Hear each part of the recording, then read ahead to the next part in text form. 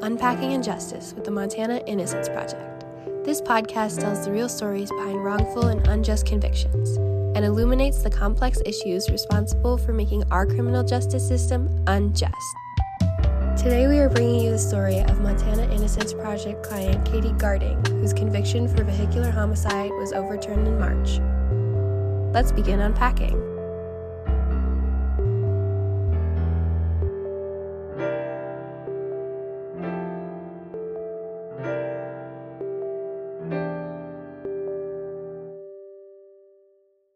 In this podcast series, we will explore Katie's story. She was wrongfully convicted for a 2008 vehicular homicide after her ex-boyfriend falsely accused her in exchange for leniency in his own case.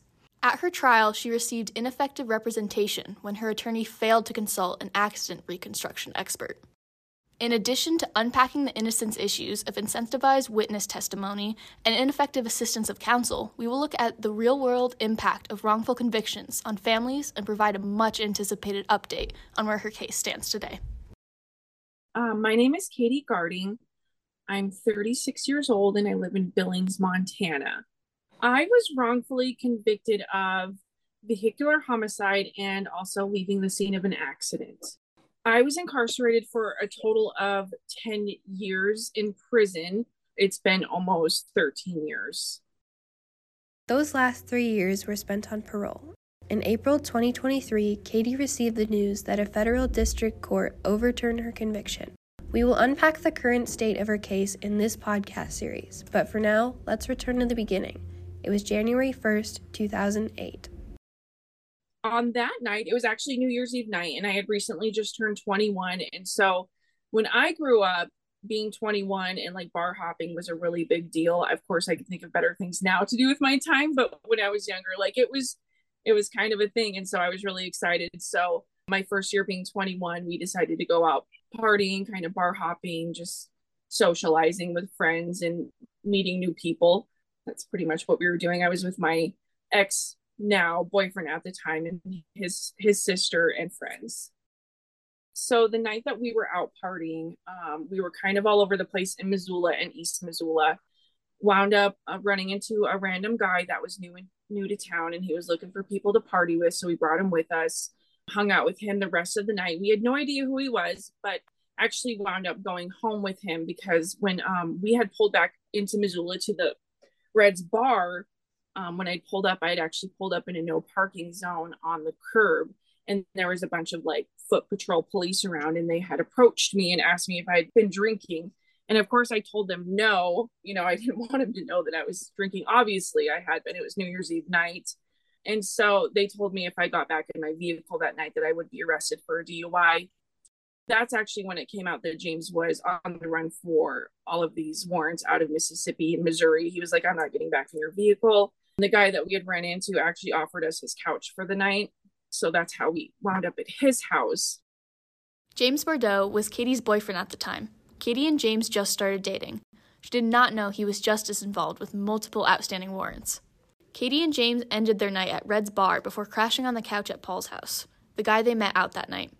At the same time, a few miles over in East Missoula, a tragedy occurred. A man named Bronson Parsons was walking along Highway 200 when he was struck and killed in a hit-and-run accident. This is the crime Katie would later be wrongfully convicted of. The next morning, Paul was headed out for a ski trip, so he drove them back to Katie's car, parked outside of Red's bar. James had noticed a gun sitting on Paul's kitchen table. Knowing Paul would be out for the day, James wanted to go back to the house and steal the gun. He convinced Katie to drive him. James stole the gun, and they continued with their day as planned. So we were actually heading out to the mountains, me and my boyfriend, and then his nieces and nephew. We were going up to the mountains to go kind of hang out for the day. And I had gotten pulled over, and they said it was because I had a cracked windshield. I personally thought it had something to do with the burglary, and also I was driving on a suspended license. So I had been pulled over a couple of times. So I feel like they kind of like knew about me because when I turned 21, you're supposed to get a new license, and I never did that. And so I was driving around on an expired license and had been pulled over and actually went to jail for a couple hours for it a few months prior to this. And so I wasn't sure if it was because of the burglary or be because they had pulled me over in Missoula before for driving without a license. Katie was not pulled over for a suspended license or even the burglary James committed earlier that day. Law enforcement officers who were investigating the vehicular homicide in East Missoula from the night before noticed her cracked windshield. They pulled her over, examined her car, and released her, determining that the damage would have been far more severe had her car caused the accident. However, when officers ran James's license, they saw his out-of-state warrants and arrested him on the spot. My relationship with James was very new. I felt very in love, even though I probably wasn't as in love as I felt at the time. But as far as I knew, everything was really good. We had just met. We'd only been together for about a month, but everything was going good so far up until this night, I guess. After he went to jail, it kind of just hit me that like, I didn't really know who this guy was at all. And so it's very disturbing in a way to think that you know somebody and then later on find out that they're not who you thought that they were at all. Especially like when it was like your best friend and you were hanging out with them all the time. The vehicular homicide went unsolved for over a year. Katie and James were eventually convicted of the burglary. Having no criminal history, Katie was offered a plea deal of probation with no time served. But James was facing a possible 100-year prison sentence as a persistent felony offender under Montana's 3 strikes law. I was offered a plea deal, but because he was in so much trouble, he was going to spend a lot of time in prison. And so they had offered him a deal to testify against me in court on this other charge because they were still looking for the suspect in the hit and run that had happened on New Year's Eve. And they gave him a deal to testify against me. And I think that's how I started becoming a suspect in that case. Katie never thought she would be convicted of the vehicular homicide. She wasn't in East Missoula at the time of the crime, and her car only had a small crack on the windshield that was there before she even bought the car. My lawyer was like, nope, there's no way. She was like, there's no evidence against you. She's like, they cannot convict you with not one single ounce of evidence. So when I was found guilty, it was really sad. I was obviously like, I didn't even believe it at first. It took a long time for it to actually like hit me that I was convicted of a crime that I didn't commit. Because that whole time I was sitting in jail, I honestly thought that I would be leaving out of the courtroom.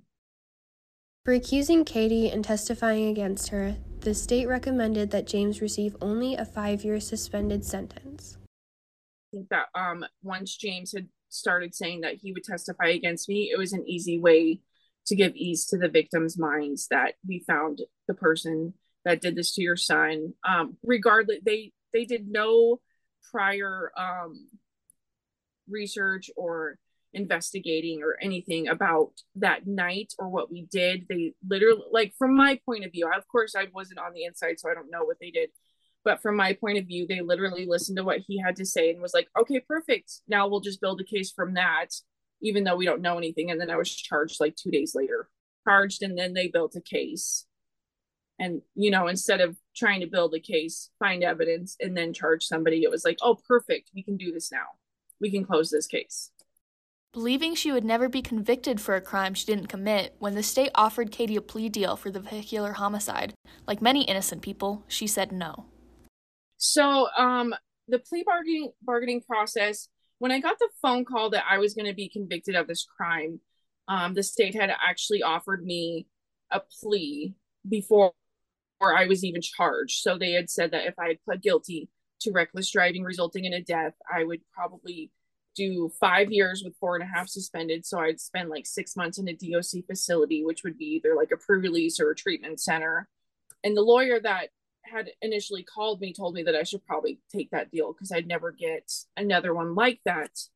And I said, no, I'm not going to do that. I'm not going to take a plea deal for a crime that I didn't commit. And he's like, well, you're probably making a mistake, but left it at that. And then I was charged a couple of days later. I never went to jail.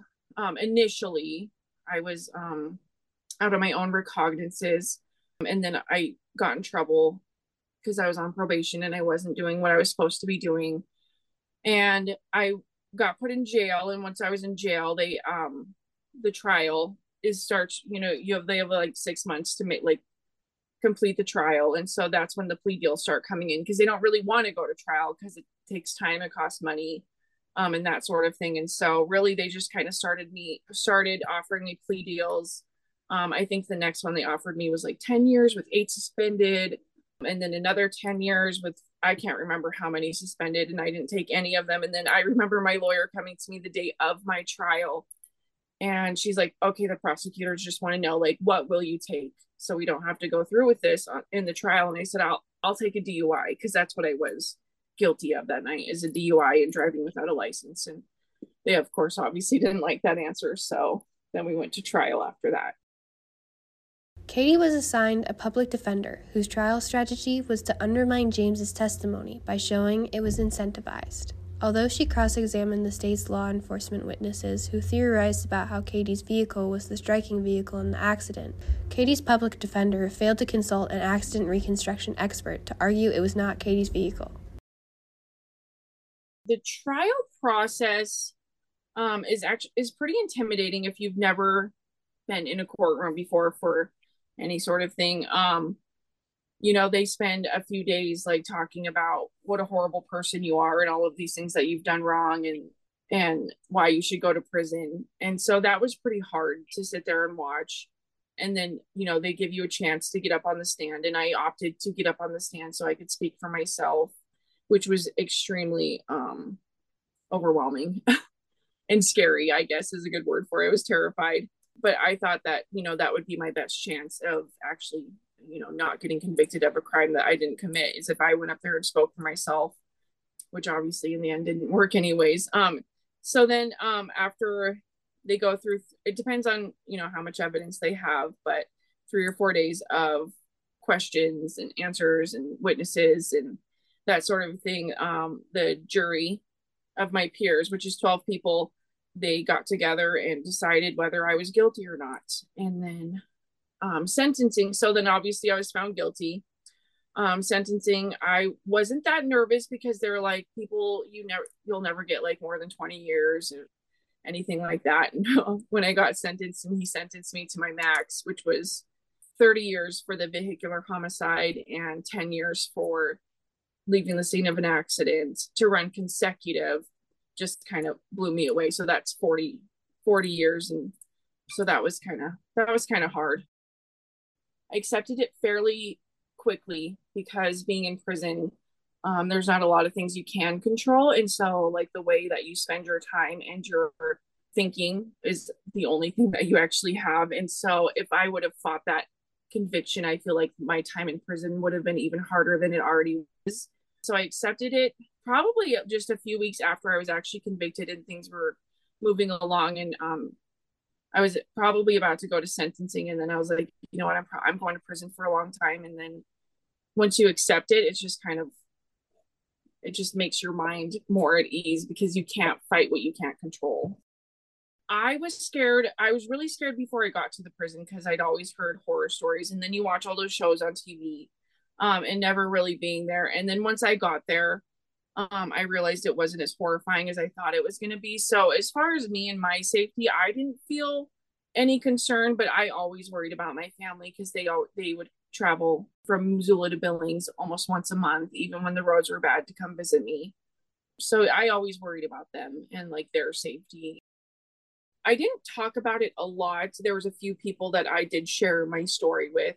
When you get to prison, the crimes that you committed and like your time isn't like something that's like spoke about. And I didn't know how people were going to accept that because they didn't know me. And so that wasn't something that was just like, yep, oh yeah, I didn't commit this crime. And so I didn't want to go in there like with an arrogant kind of, so I was very humble about it. And then I think after I was there for a couple of years, I kind of started talking about it to a few people. And because they knew me, they believed me. But I think if I would have went into prison with like, I shouldn't even be here, I think that my whole experience would have been differently because I think the girls and the staff would have treated me differently. So even though like you want to shout out from your lungs that you're not supposed to be there, I think the way that I did it in the long run actually helped me with the time that I had to spend there.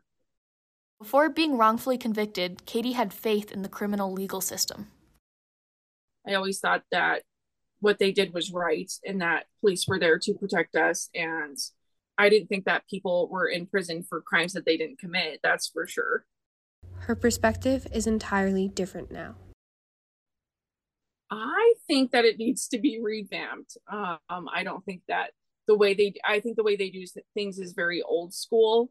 Things are very different now. I think if you go through a trial, it's very prejudiced. You're pretty much put on the stand, which with people, like if you would have pulled me off the street and told me I had to be a jury member making a decision whether somebody did it or not, even though I was still confused on what even happened, I don't think is very fair to people. Because of her experience, Katie is especially critical of the plea bargaining process and its coercive nature. It's just an easy way to get people convicted of crimes, in my opinion. I'm sure a lot of it is justified, but there's stuff that, they hand out years to people that like candy. Like they just put people away in a building for years and years and years for sometimes very frivolous things. So I think it's just an easy tactic for them to obviously, again, not look at the evidence. They're like, hey, we're pretty sure you did this. You should probably tell us that you did, and we'll give you less time than what you could actually get.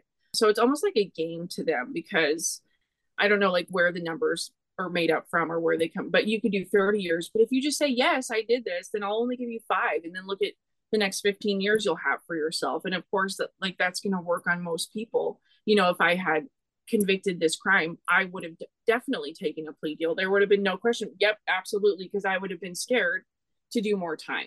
It angers me in a way because I don't think they realize how many lives they affect when they do that. And I'm not the only one. That's the unfortunate thing. Like it didn't just stop with me, and it didn't start with me, because this has obviously been going on for a very long time, and they got paid to do that, and they get paid for a certain job, and they took the easy way out. And I just don't think it's fair. During her first year of wrongful incarceration, Katie applied to be a Montana Innocence Project client. So my lawyer at the time, who was my trial lawyer, knew about the Montana Innocence Project, and she was the one that initially got in touch with them and told them about my case. And so they did show interest. I wound up filling out an application and kind of telling them about myself and why I think I should be a client. And then after they do some of their own research and evidence building, they decide after that whether they're going to take you on as a client. In the coming episodes, we will unpack Katie's fight for her innocence, but for now, let's get to know Katie a little bit more. At the time she was wrongfully convicted, Katie had a young son named Carson and was pregnant with her second. So Carson was pretty young when this happened. He's almost 21 now. Of course, we never really thought that I was going to go to prison, but I'm just thankful that I had my parents, because they were the ones that kept him when this did happen, which was, it was not an easy thing to go through for any of us, but, for him. And he's pretty confused now. And now he pretty much hates cops because of this happened to me, which is unfortunate for them because it's not all their faults. But I guess I was very fortunate that I had my family to keep Carson, because I think a lot of women don't have that kind of support. And so, being incarcerated and being a mom is sometimes can be very, very hard, because obviously somebody else is raising your kid. But I was so thankful to have them and to make, that he was in a loving home, and I knew exactly where he was. But I guess it's just never really easy. You kind of have to let that part of yourself go, because you cannot be there for any of that kind of stuff. So that was probably the hardest part. Before I was charged and even knew that I was a suspect in the vehicular homicide, I was pregnant with obviously a baby. I don't know where I was going with that. Obviously it was a baby. So I was pregnant. A few months into my pregnancy is when I found out that I was a suspect, and then that I was also being charged with the vehicular homicide. And so at that time, I think I was about 6 months pregnant. I talked to my parents about it, and we thought that it would probably be best to give him up for adoption, because we weren't sure what was going to happen. And not that he would have ever been a burden to my family, but I just didn't want to put that on them. And my aunt's niece had just filed her paperwork to adopt a baby. And so it just kind of worked out perfectly. So like they were looking to adopt, and then this had all happened to me. And so he's actually still in the family with my, cousin by marriage. And so, yeah, so once I found out I was being charged, I made the decision to give him up for adoption. She sends me pictures, and I'll, like on birthdays and stuff, I'll say happy birthday, but it's not a lot of contact. Aside from being a mom, at the time of her wrongful conviction, Katie was just a normal young woman figuring out life. Yeah, so, I mean, obviously I was still very young, trying to find my way in the world, because you just never really know what you want when you're that young. So, I had 2 dogs at the time. I did have a boyfriend, had a job, just kind of do like the normal things kids do, I guess. At the time, well, I still kind of am. I really loved photography. I loved animals. I didn't really do anything as far as like career-wise with either of those, which I wish I had. But yeah, I enjoyed taking pictures, being in the mountains, camping, tubing the river, floating the river, that sort of thing. We like every summer we were up at the lake, or we were always doing something every weekend, I'm sure. There wasn't anything like special about what I did. I was just living my life. Thank you for listening to Katie's story. This series was produced by Alberton High School students Cheyanne, Dinneen, and Raeleen Czerp-Davis. In the next episode, we will dive into the innocence issues in Katie's case through a discussion with the Montana Innocence Project's legal director, Katie Carpenter.